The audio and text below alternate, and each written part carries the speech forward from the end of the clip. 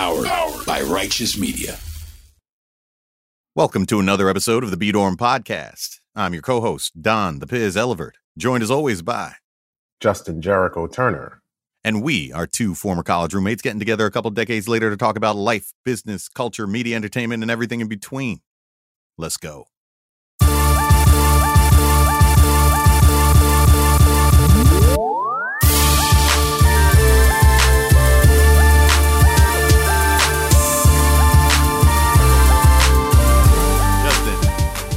Back at it again, brother. Cheers. Man.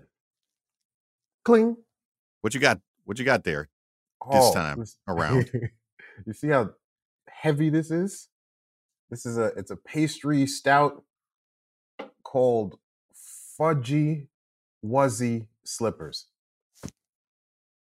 And Fuzzy Wuzzy Slippers? What? Fudgy Wuzzy Slippers. Fudgy because it's literally a liquid dessert. I've been eating this beer for the past 5 minutes. It's very thick, very rich. It's probably too much, but it's great for a pod because I get to devour it slowly. So we're good. Can you bring that goblet up to the screen again? I know a lot of people who listen to us only just listen to us, but y'all got to check out the YouTube because I think a couple episodes back at some point we talked about pulp. Didn't we talk about pulp? Why's your beer got pulp? Yeah, this beer is pulpy. This is a pulpy beer. It's actually there are chunks of actual fudge in the shit, and it's mixed in with the beer. It's ridiculous. It's too much. Actually, it's too much. I like it, but it's a little bit too much. And I saw that. What are you working on, bro? So I kept it real simple this time around, actually. So I think it was I'm getting confused with these episodes sometimes. So and we're only like 6 deep, but at some point we talked about hot toddies. Then I made a hot toddy, but I violated some drinking rules by making that hot toddy with Blue Label, and then I've been feeling like it's been irking me for doing that. So I was like, let me respect the Blue Label. So I got Blue Label, but I got to do something with it. So as opposed to drinking it neat or drinking it on the rocks, I have it on literal rocks. I don't know if I've ever shown you these when you came over my crib. You seen these alien cubes? They're the whiskey rocks that they work like ice, but they kind of just keep your drink nice and a steady cool for a long time, but without melting into the drink. If you're drinking something that's smooth enough that doesn't need that ice to water it down. Okay. That way I can really just be, a grown ass man and work through one respectful drink during this podcast. Don't overdo it, but my drink won't be watered down by the time we get to the end. Word. Drink sexy, America. Drink sexy, America. Cheers. All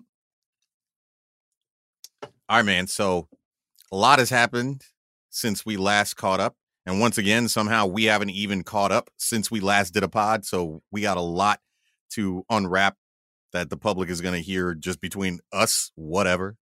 So let's see.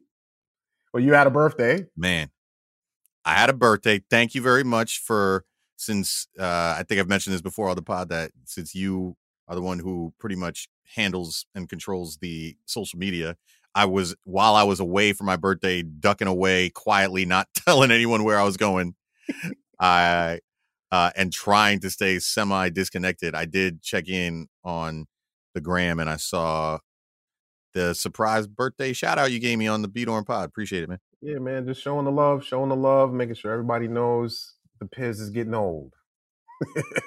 Yeah, exactly. 1 year older, baby. 1 year older. And the week before my birthday, I went to the island of Hispaniola. You would think I was in Haiti, but I wasn't in Haiti. I went to the DR for the first time in my life. Was celebrating it was a quick 2-night trip with a couple of peeps celebrating good old JVL, who good friend of mine. Right. Turned 50. Shout out to JVL. What's I know up, he listens 50? to this from time to time. What's up, 50? 50's good. 50's that good year, man. That's when you realize like you worked all your life and you got a little money in the bank and you can go do some fun shit, but you're not like super old, so you can still kind of enjoy it. 50 is all right. I'm looking forward to that, actually. It's going to be fun for me. What's happened with you since aside for, I mean, I know you didn't have a birthday, but I know you basically you kind of celebrate as if it's your birthday pretty much at Every least once a day. week. So, and I know I saw that someone was having a little bit of a good time turning themselves into a human dragon on I believe the holiday that some people celebrate known as 420. Yes, my second favorite holiday of the year after Halloween, which is another story. We'll talk about that when we get closer to Halloween. 420, fantastic holiday. Needs to be a national holiday. We just need to give everybody the day off and just like give everybody like a little practice bud. So if you're not like a smoker, you get a little buzz on, or maybe an edible or something like that. Something where you can indulge, but not. I feel like we look at our holidays. Think about St. Patrick's Day, for example, right? Everybody is drinking at like 8, 9 a.m. on St. Patrick's Day, right? You got Black Irish, white Irish, Asian Irish, everybody's Irish on St. Patrick's Day, drinking mad early in the morning.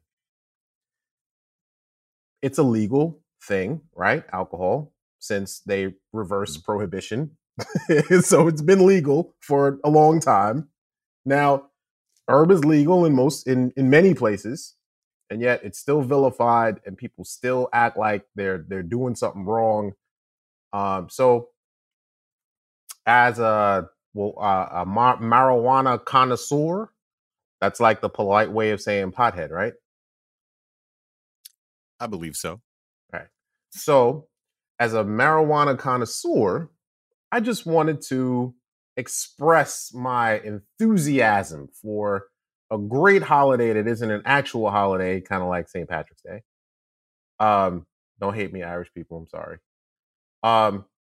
But we wanted to just mellow the fuck out for a day. I still did all my work, right? I didn't take the day off. To your point, Piz, I finished my novel, which has been like nice. this thing that it's been for like 10 years. I've been like chipping away at it, like carving a statue out of one solid marble block, and I can finally see what it looks like, and I'm kind of excited about it. So I'm shopping that around. Looking for an That's agent something to be now. very excited about. Yeah, man. Black sci-fi. Rock with me.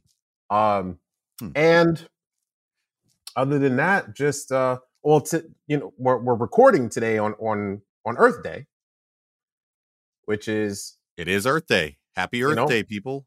Even though it won't be Earth Day. It won't be Earth Day when you hear this, when you're listening to us right now, but you are actually still living on planet Earth. So you should kind of treat every day on planet Earth as if it's Earth Day. If anything, we should kind of flip the schedule and have one day where we're like, fuck Earth Day. And that should be like one day a year where you can use like, all the plastic straws you want, because them paper straws, even though they're good for the environment, are bullshit. And, nobody takes the train, all that stuff. But like that should all happen one day of the year. And then the rest of the year should be Earth Day. Right. Earth Days. Earth Days. And one day where we say, fuck the Dolphins. But like, let's really, I want to dig into this for a second, because I feel like our community has this, first of all, it's a survival thing a lot for the Black community. People are they're going to work, they're paying their bills, trying not to get murdered by cops when they get stopped for stupid traffic infractions. I get that, but there is a disconnect in the greater majority of the black community, the urban black community, I want to be very specific about that because there are black people who don't live in cities.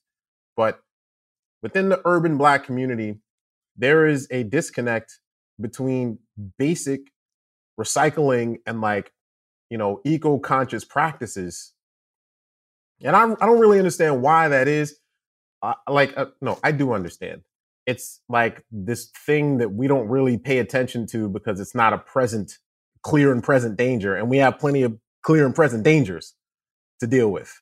But, we do have to start taking care of our planet for the next generation, for generations to follow. We do have to start working with organizations that are teaching our young people about important eco-friendly practices so that they can grow up doing that stuff.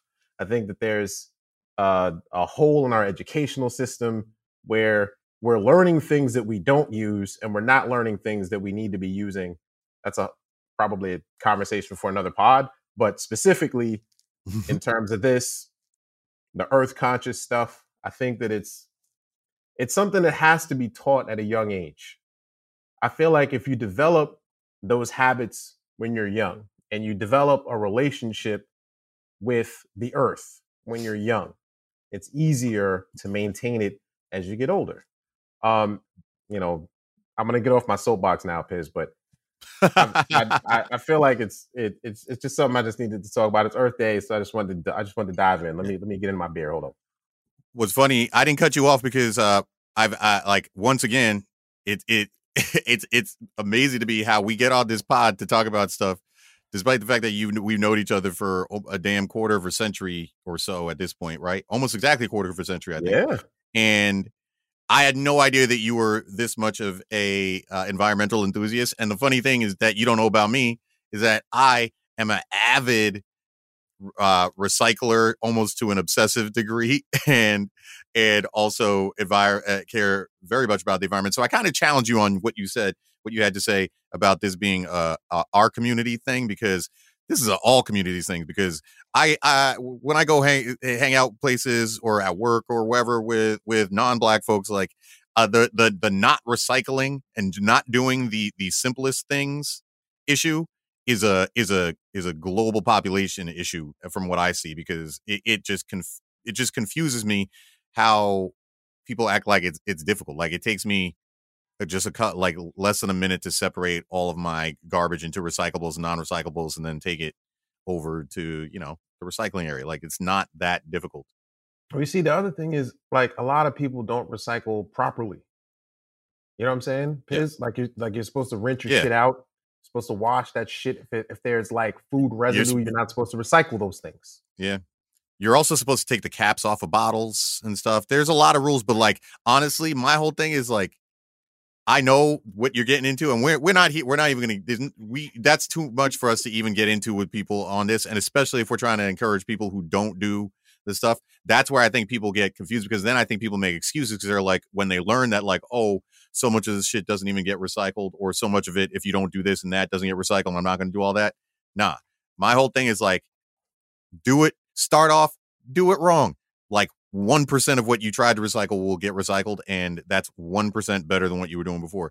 Just make an effort, make a little bit of an effort. A little bit of an effort every day will turn into a habitual type of situation where then you'll get better at it, and and then you'll become like Justin Turner, Captain Planet of the Negro variety. Anyway.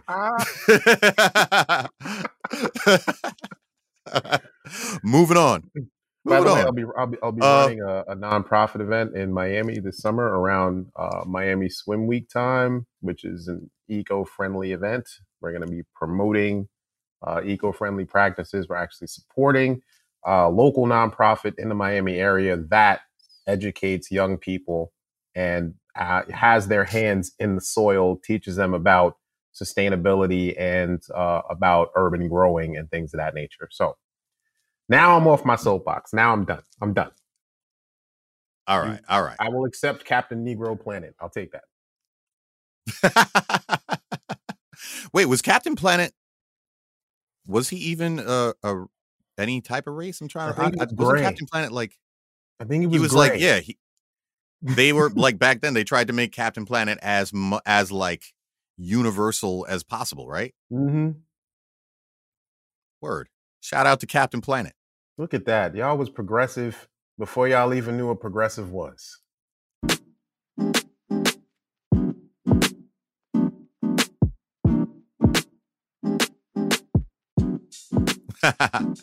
Oh, speaking of progressive, um, you just got me back on track to what I wanted to actually get into before. Because when we were talking about birthdays, one of the things that happened with my birthday is my birthday always pops off right around, well, because it's the same time of year every year. In fact, it's actually the same day every year. I didn't know if you know that. Isn't it? Isn't it?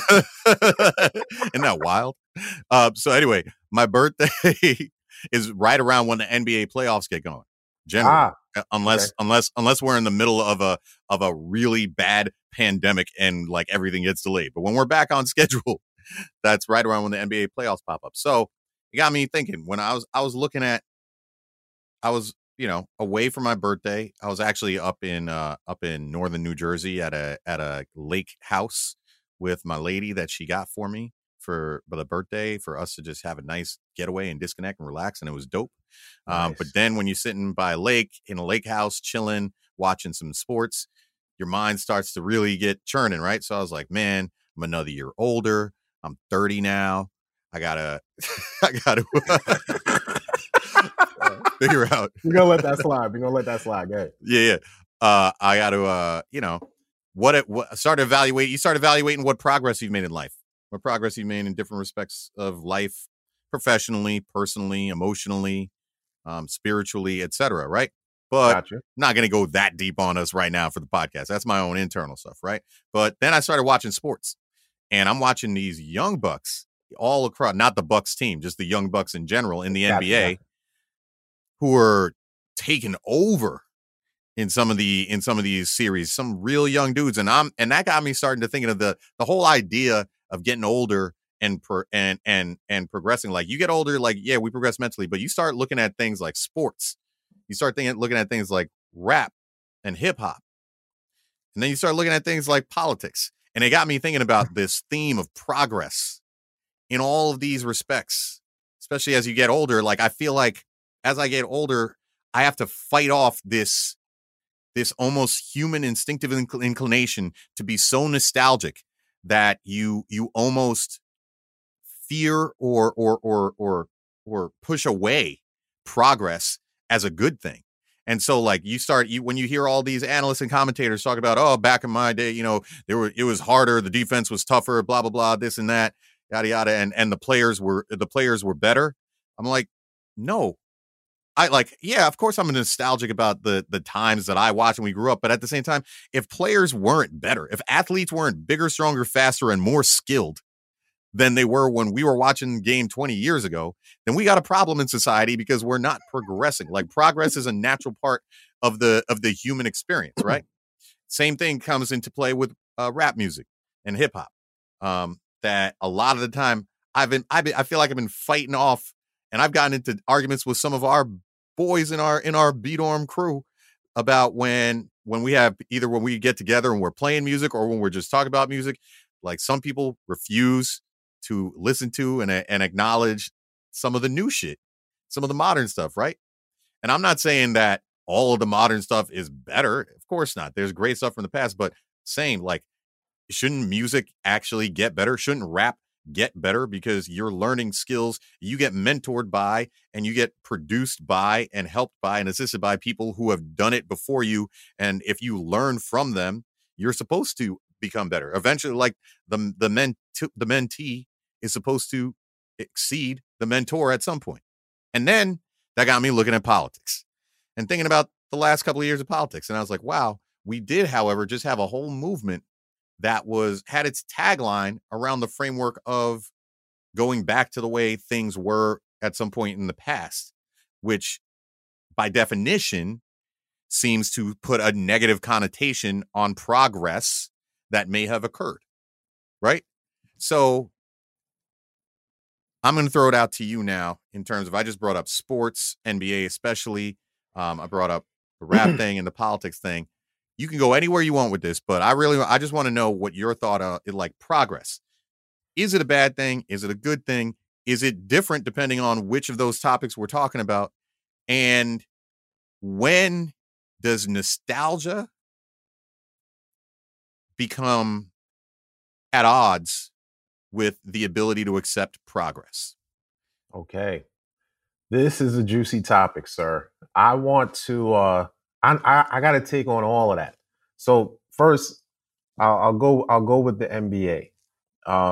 Shout out to all the youngins that are doing their thing right now. Who do you think, by the way, if you start with the NBA, give me who's your favorite new young player that's shocked you in the playoffs so far? You know what? I gotta go. I'm a Knicks fan, as is documented on this podcast. The Knicks aren't in the playoffs, bro. The Knicks are trash. However, I bring up the Knicks because the Knicks drafted a fellow by the name of R.J. Barrett, right? And before R.J. Barrett was drafted number 3, there was a fellow by the name of Ja Morant who went number 2.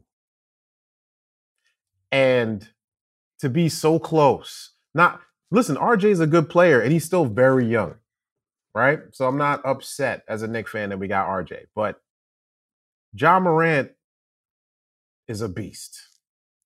He looks like Derrick Rose with more hops. Like young Derrick Rose. He does. You know what I'm talking about. He's got that skill set and he can jump out the gym.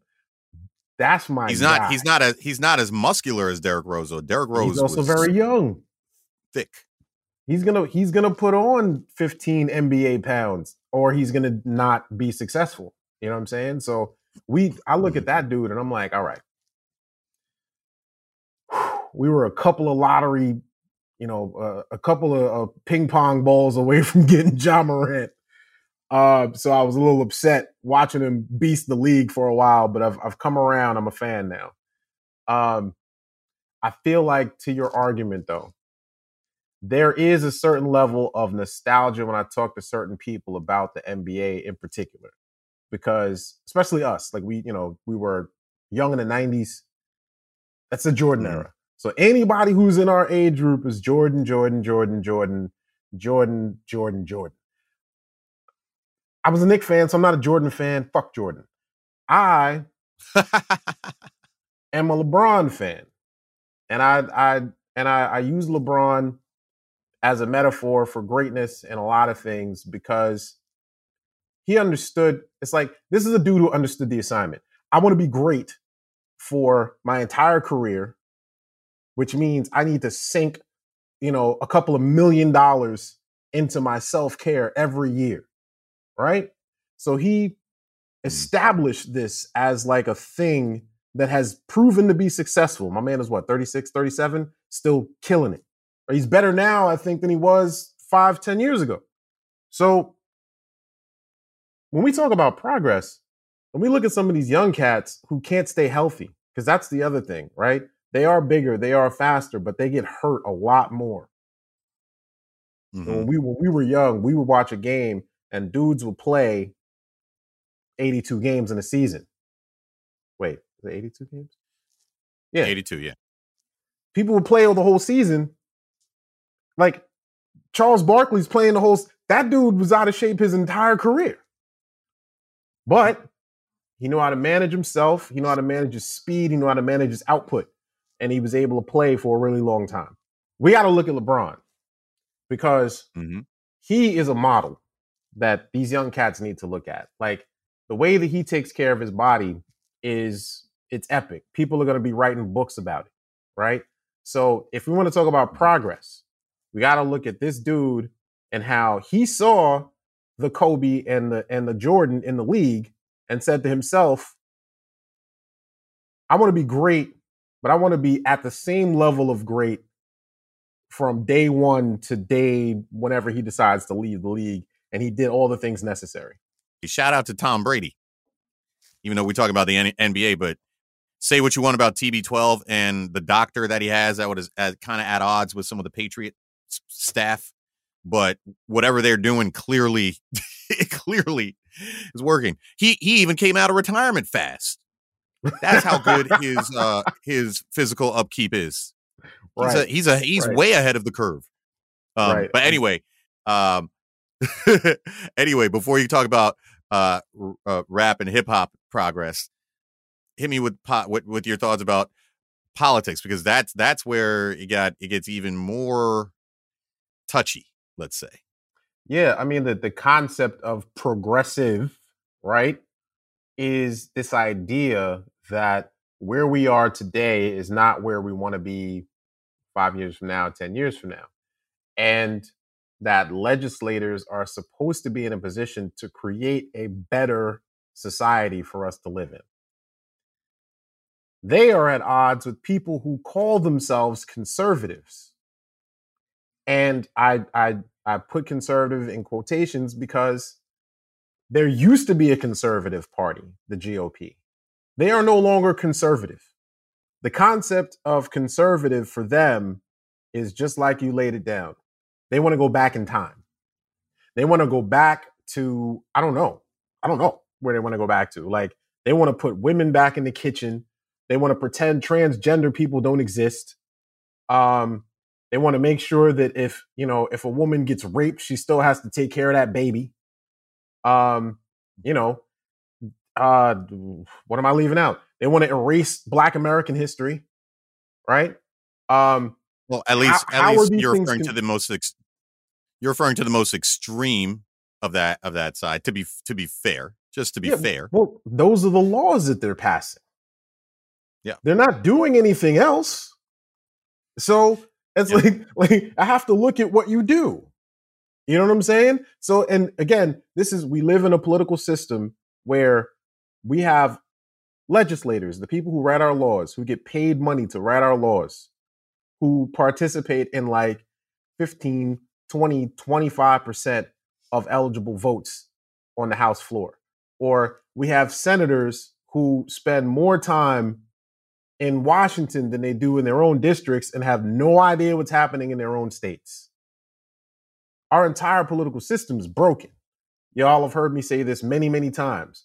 But if we're talking about progress, the people on the left who actually want to do things for us haven't yet figured out how to govern. They waste too much time discussing the things that they want to do and trying to do everything all at once and getting very little of it done. And then the people on the right, the so-called conservatives, are just trying to roll back time. They want to roll back time. They don't want to exist in the space that we're in. Turn back time. Hit him, Pizzle. If Turner could find a way. Sorry, y'all. Like, I feel like we really need to have a serious reckoning in this country politically about the concept of progress. Like, we just this year, 2022, passed an anti-lynching bill, federal anti-lynching law. Like, it's wild, the things that we have been unable to accomplish as a nation. And yet we want to preach freedom to everybody else.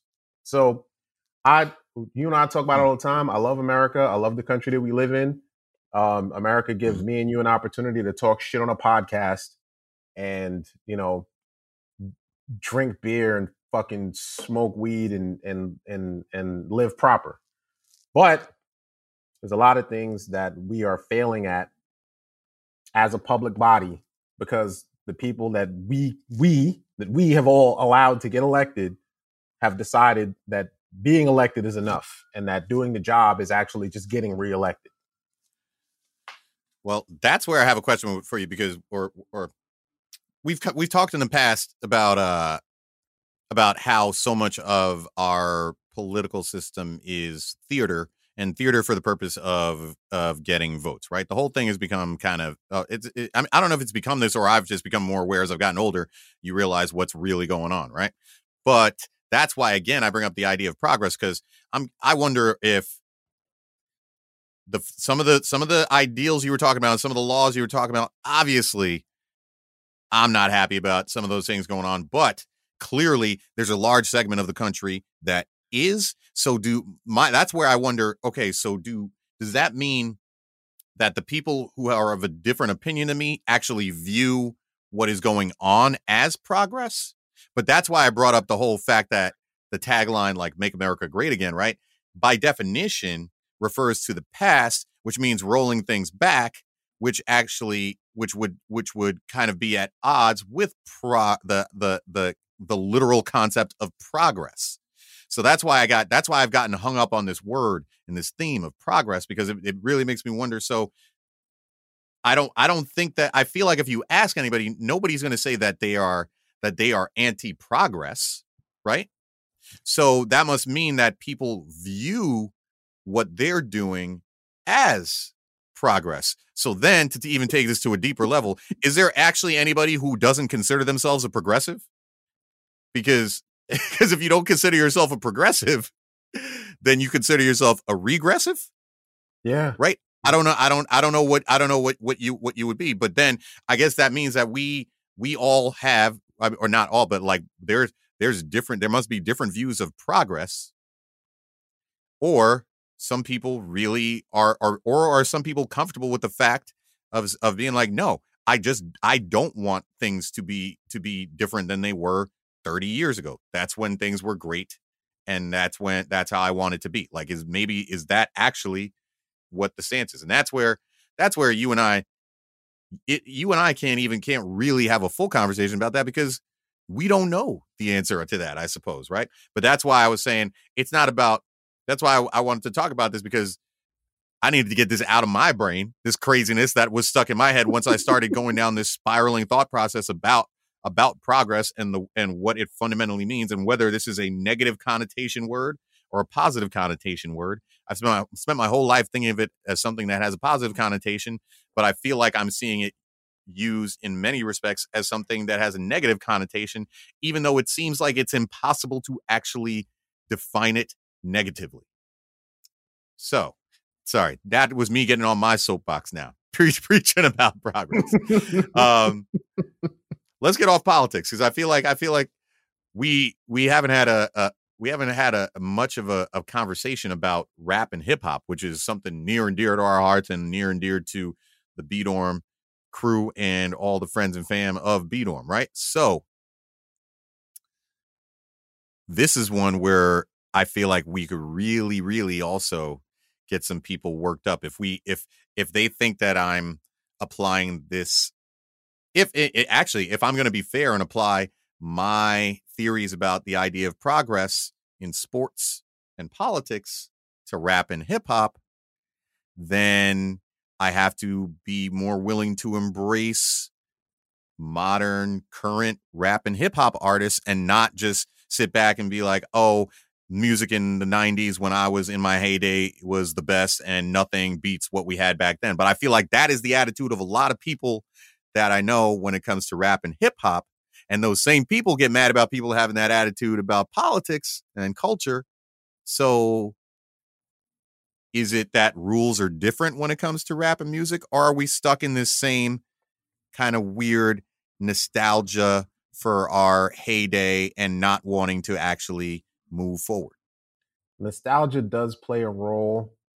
However, I do want to create a little bit of a separation, because so when I was in Atlantic City working on my novel, I spent a lot of time at this beer hall because I wanted to get out of my room and speak to humans. And the bartender is working on a script, right? So I was telling him about this book. It's called Save the Cat.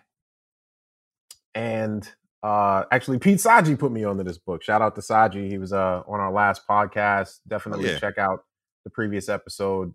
Pete Saji, writer, producer, Blackish, that they just aired their final episode.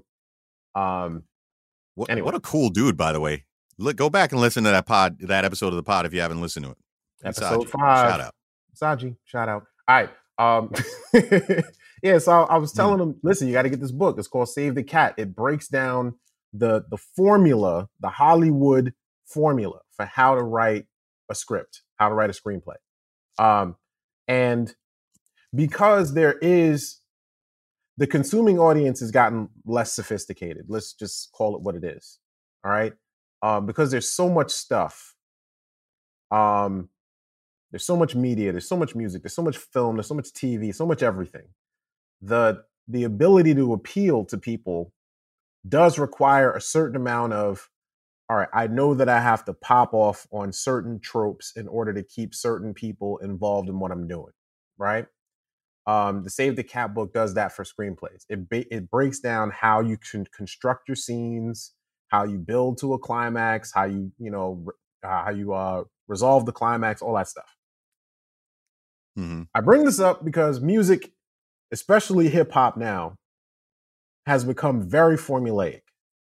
And so it's hard for me to say that it's gotten better because a lot of the innovators of hip hop were people who didn't have a formula. They were making it up as they went along. And that level of purity, of creativity, I think created a better overall product. This is not to say that I am like one of these old like 90s hip hop heads and all I listen to is like throwback jams, because I don't. I listen to whatever's dope, and there are plenty of artists that are making good music right now. I do create the separation in the sense that there's a lot of recycling going on. You could listen to the radio for a half an hour and listen to, like, if you were in a coma and then woke up, in 2022 and you were in a coma from the 90s, like you would hear the song start and you'd be like, oh, I know this song. And I'm like, oh, wait, no, I don't know this song. And that would happen to you like 4 or 5 times in the span of an hour because a lot of the beats are recycled. A lot of the songs are being recycled. Although I'm gonna challenge you with this, because our generation and many people, even generation after us that I talk to, consider the 90s era of hip hop and rap to be the golden age. That was the best, and nothing now beats that, right? But if you throw out what you're saying now as a reason why, all our shit was largely recycled too. People didn't realize it, but think about the 90s. What made that shit? What really kicked it off to making stuff hot? Not kicked it off. All right, depending how far you go back. But if you start looking at Bad Boy, like what made Bad Boy blow up, right? Remix. Puff Daddy taking making remixes and taking old like Isley Brothers and other soul R&B music from decades before and throw it in there, and people didn't even realize that they were hearing something that was familiar to them a lot of the time, and you got to go back and be like, what did they sample there? And then if you go back and research the stuff that was sampled on a lot of that stuff, you'll be amazed. I've done that and then go back and listen to the tracks themselves, the old school tracks, and it's wild. Like that sampling thing, that's not this current generation. I'm gonna stand up for the young bucks and not allow you to slander the sampling. I don't have a problem with the sampling part. Isn't necessarily the problem. Like if you're take 90s hip hop as a monolith, right? We'll call it all the same thing. That music, if they were sampling, they weren't sampling hip hop because there wasn't enough hip hop for them to sample. So they were sampling, Dusties. They were sampling, funk. They were sampling jazz. They were sampling other shit. These kids are sampling hip hop, which, again, I don't necessarily have a problem with. That's part of the formula that has been diagnosed. If you sample and you give people a little bit of nostalgia, they're So these modern A&Rs, they figured this out, and these modern DJs who are making a lot of money as producers, they figured this out, and they create these tracks that are kind of cookie cutter. I'm a fan of trap music because I like trap was new, and so like these are people like that. Yeah, there's some sampling there, but that's new music. It's almost all new. So I lean toward that kind of stuff. But like rest in peace to Pop Smoke. I wish he was still making music. Cause that was a dude that I was watching. Like changing the way people hear hip hop, you know? Because those are the people that I looked at when we were younger. You know, the Bone Thugs and Harmonies and the Outcasts, those cats who were taking hip hop and making it different, you know? So I don't have a problem necessarily with the sampling in and of itself, but I do feel like it's a little bit more formulaic and it's not necessarily as creative. You just mentioned Outkast. One thing that I pointed out to people, a lot of people didn't notice, talking about sampling. You know that song Miss Jackson? I don't know if I've ever shown this to you. Listen. This is my a bit of my music nerddom coming out, but listen to it carefully next time you hear it, and listen to how they subtly sampled the I don't know if it's called the wedding song or what, but the one that goes dun dun dun dun dun dun dun dun. Really? That is the background. That is the melody of Ms. Jackson. They just inverted the chord changes on the last 2 or 3 sequences of it. So it goes dun dun dun dun dun dun dun dun dun dun dun dun, like that.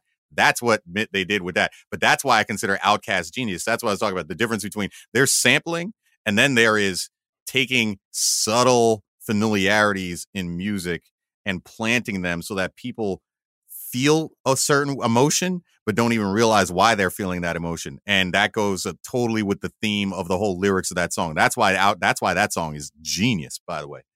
But you won me over with my challenge to you when I was trying to support the Young Bucks and play devil's advocate over here, because you actually made me think more about the fact that I guess the difference between the modern day music sampling and the sampling back in the 90s era is that the sampling now is often sampling of music of the same genre.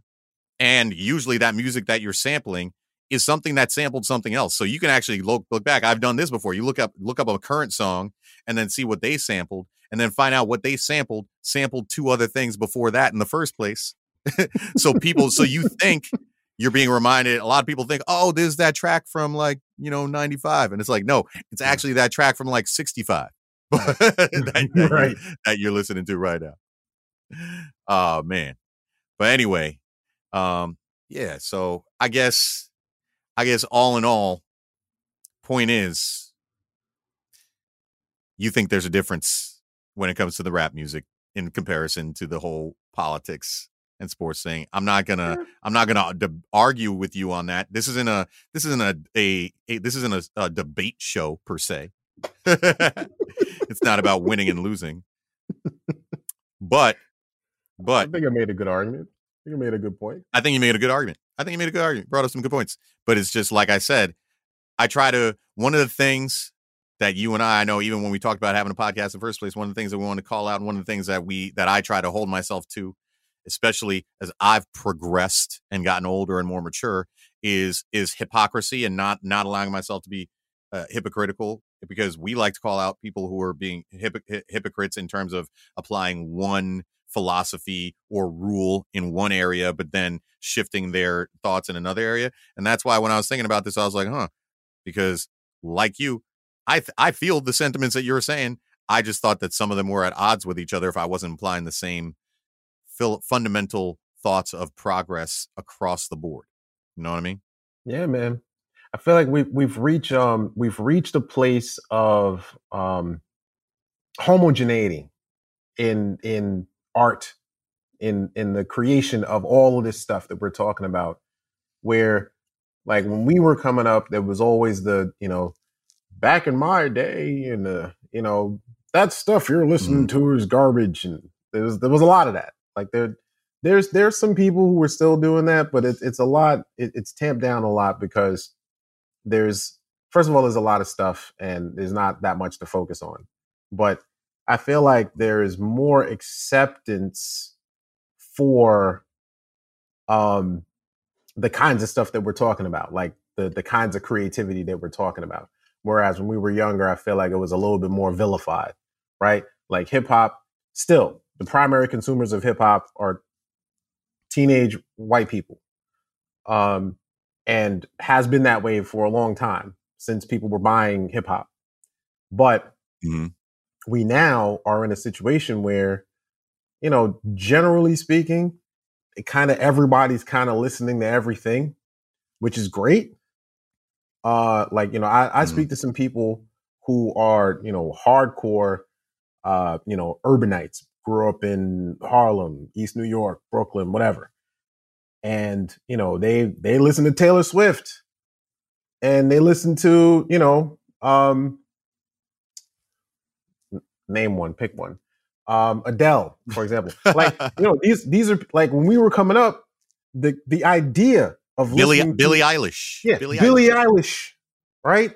Bublé, you know what I mean? Like, the idea of listening to those kinds of artists when we were growing up was considered like, you were less black if you listened to them.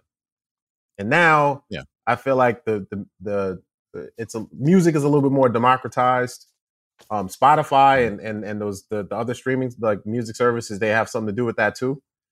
But I feel like we're in a situation now where people like us can have productive conversations about the concept of progress within these art genres, and look at how, all kinds of people are now able to participate in that discussion. So I think we're making progress.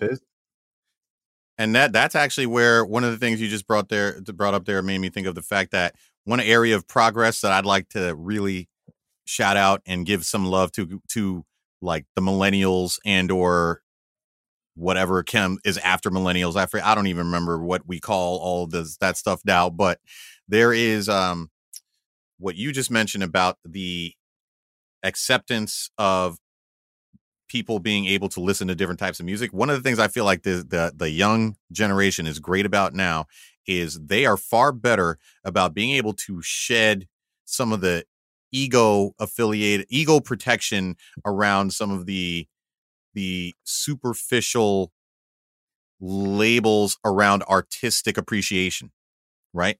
Yeah. And some of the things where like you were talking about, and we've talked about this a bit on some of the pods before, about like how there's certain things we didn't do, not because we weren't interested, but because we were afraid of what names would be called or what people would think of us, because it would make us less macho, less black, less whatever. And I feel like the current generation, I see a lot more people freely willing and to shed any of those concerns and go ahead and appreciate art, sport, music, whatever it is that they have an interest in, with less concern about that stuff. So I love the progress that I've seen in that area.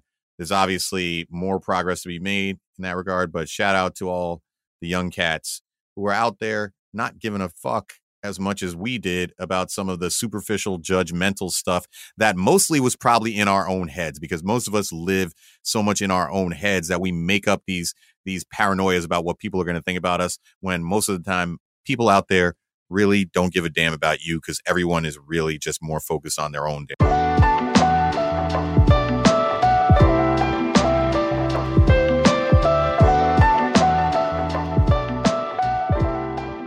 Let me see how much you got left. How much pulp you got in your glass now at this point?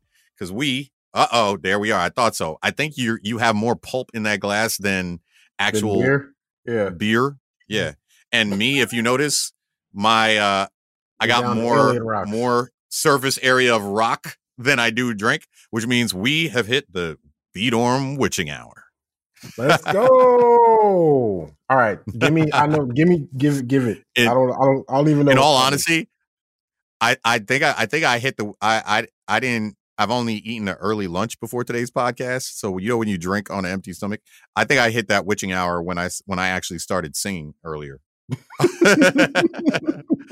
All right, so here's what the other line of thought I started going down with this whole progress and rap and hip hop thing, right? Is what if we lived in a world where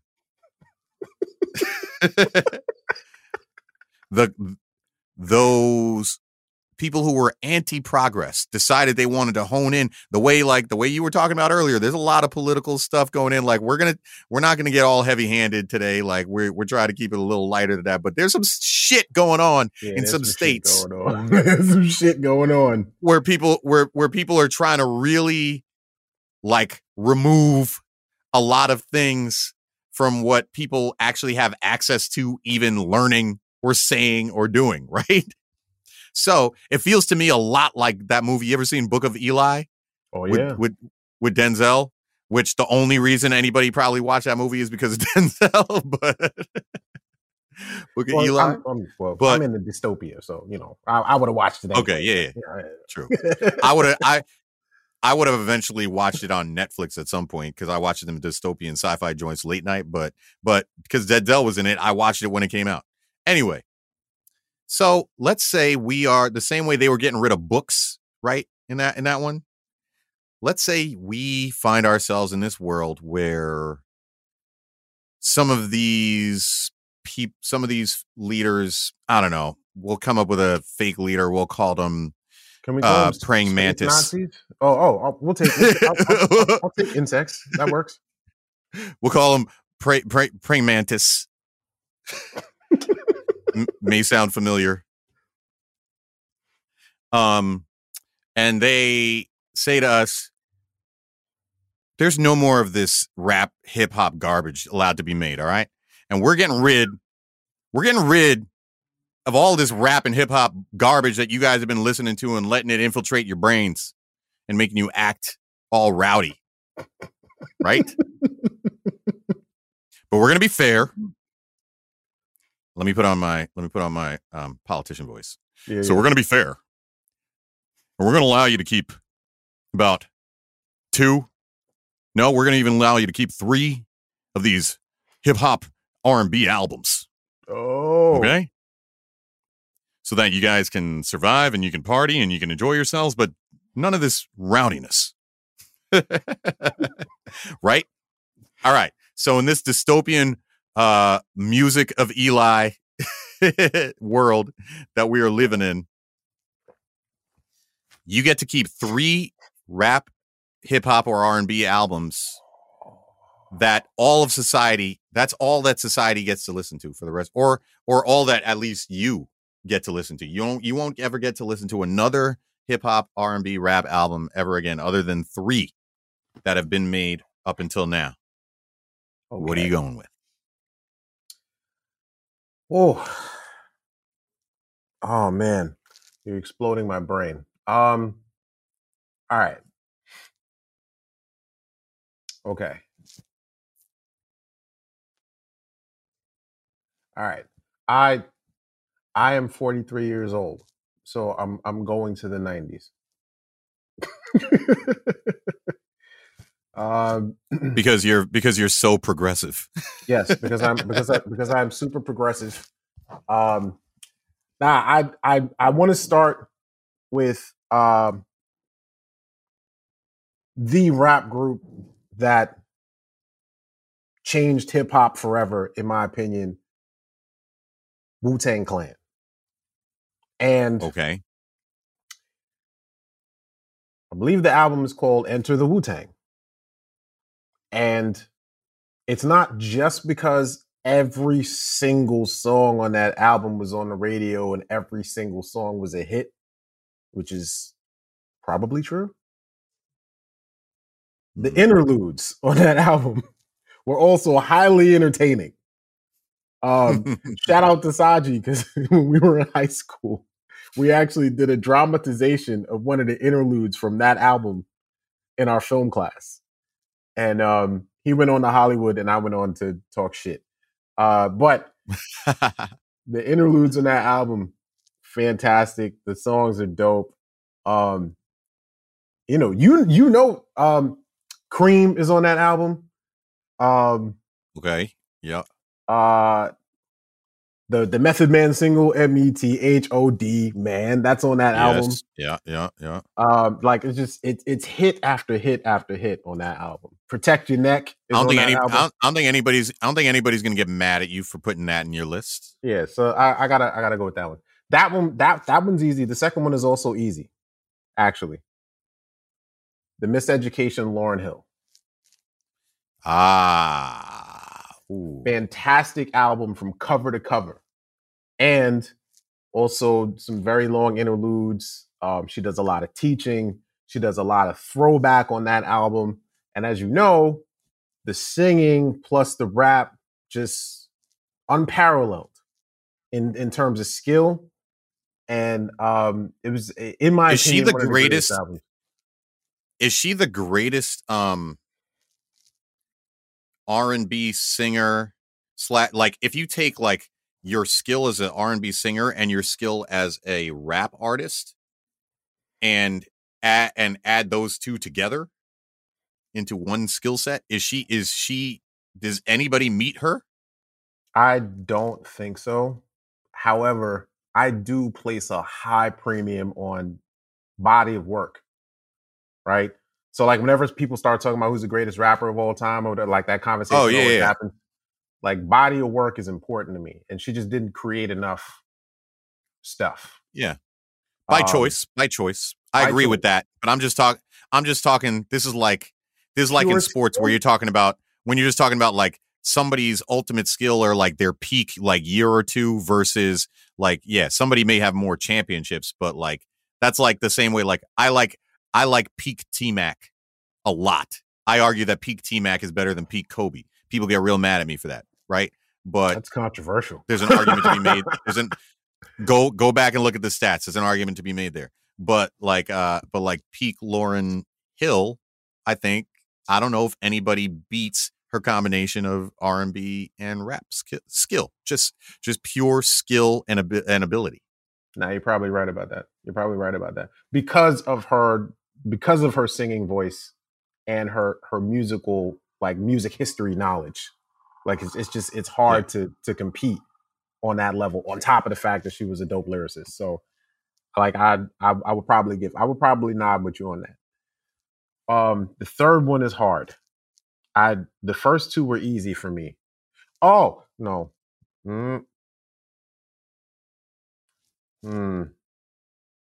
I will go with this. I'm on the spot, so like, internet, don't kill me, don't at me. I'm gonna go with the Chronic album. The original Chronic? Yeah, man. That's the Gin and Juice, the first Dre Day, that album. So I've covered East Coast rap, West Coast rap. I got a little Haitian flavor in there for you. You did? I didn't even think about it. All right, you got yeah. You did. You covered a lot of bases. Yeah, I handled that. I got a little R&B in there. Yeah, I'm feeling good. Yeah, I'll go with the Chronic album. I'll go with that because I was gonna go that or the Aquemini album from Outkast, which it's a great album. album. You just made me have to read. You just made me think a little bit further about my choices, but I think I'm going to stick with my choices. Here's my rundown. You named off a whole lot. You named off some classics that, like, I don't think anybody, like, sure, people can have a difference of opinion from you, but like nobody can hate on your list. Like, I know off the bat, my list is going to be hated on, right? Because so I'm going to put this out there. When I think about music, this is not a list of what the best 3 hip hop and R&B albums of all time are. This is the 3 that Don Lepez Eliver, that's how you say it correctly, Donald Lepez Eliver. Okay, this is what Lepez. Can I start going by? Should I start going by Lepez? By the way, Lepez. So this is what Donald Lepez Eliver wants as my 3 albums that I will get to listen to, because I'm going to have to listen to them on repeat. And a big thing about music, one of my favorite classes I took at Amherst College, shout out to Amherst College, by the way, as always. But one of my favorite classes I got to take there because of some of the amazing liberal arts classes that we were offered, especially once we got to take more like elective type stuff, right? Was music psychology. Mm. Right. And one of the things I learned, in music psychology, or that I already knew, but it got really highly reinforced, is just that there is a very strong connection between memory and music. Okay. Right. In fact, a lot of the stuff you've ever heard about, like listening to like classical music makes you smarter, blah, blah, blah, blah. It has nothing to actually do with that. It's just that listening to any music in general while you're studying or preparing for something puts you that, like, if you listen to that same music when you then go and take that test or do that thing, there's such a strong correlation between music and memory that it will actually help jog your memory to a certain extent. Like music helps put you back in a setting that then gives you a sense of familiarity with whatever it is that you're trying to recall or reproduce. Anyway, Okay. that being said, that for me, these are the albums that have a personal, important place in my heart that for me, I'm putting out there. Now, with all of that lead up and bullshit to protect myself from visceral reactions. It was a long ass lead up. Album number 1 is not a shock to you or anybody who knows me at all, is Legal Drug Money by the Lost Boys. LOST. Yeah. South Jamaica Queens. Which, again, you were talking about body of work, and we were talking about body of work versus peak. That album is hit after hit after hit, that if you grew up anywhere near the South Jamaica Queens area, has so many references that are so personal to your experience of life at that time, that album's coming with. That album's coming with me. Word. All right. Then you talked about my Haitian background and Lauryn Hill. I thought about the Miseducation of Lauryn Hill, but instead I'm going with the score. The Score is a great album. The Score is a great album. The Score is a great album. Well. In fact, I take back a lot of the shit that I spoke about my own list coming up. My list is hot so far.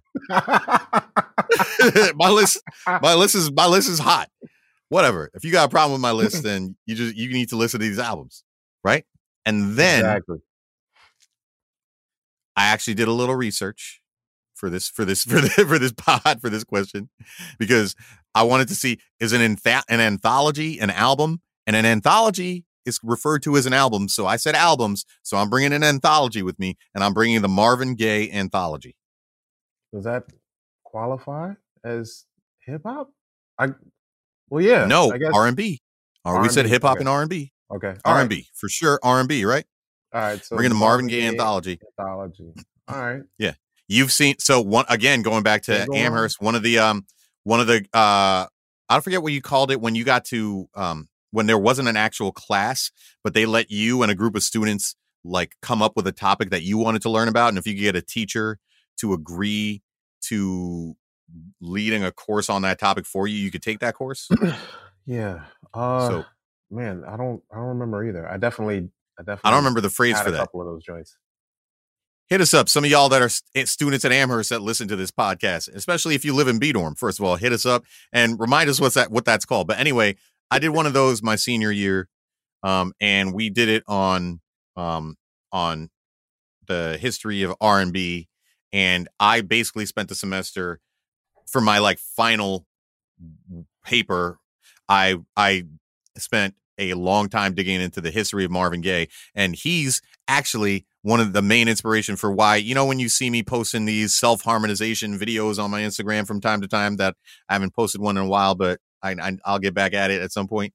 Marvin Gaye, one of the things that he pioneered in the R&B industry was self-harmonizing and layering tracks of himself singing upon himself, right? And being like, because that, like, nothing sounds as smooth as you harmonizing with you, right? So anyway, that's one of the things I appreciate. And his music is just the shit. So I could listen to the Marvin Gaye anthology, keep that on repeat to lighten up the mood from a little bit of the Lost Boys and the Fugees.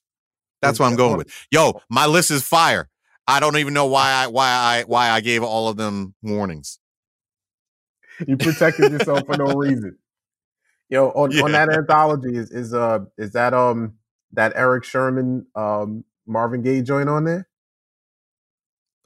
Just like music. That's You know right. what I'm talking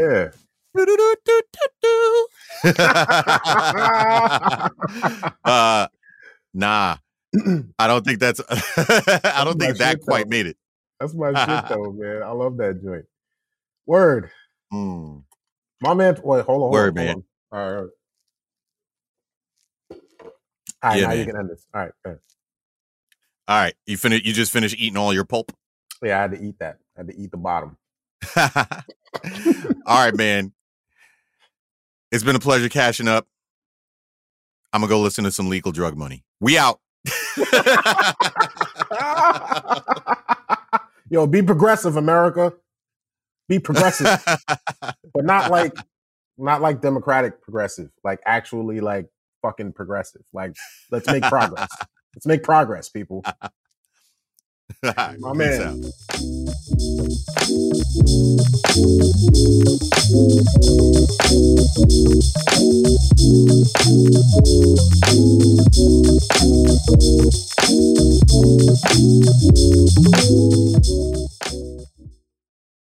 Powered by Righteous Media.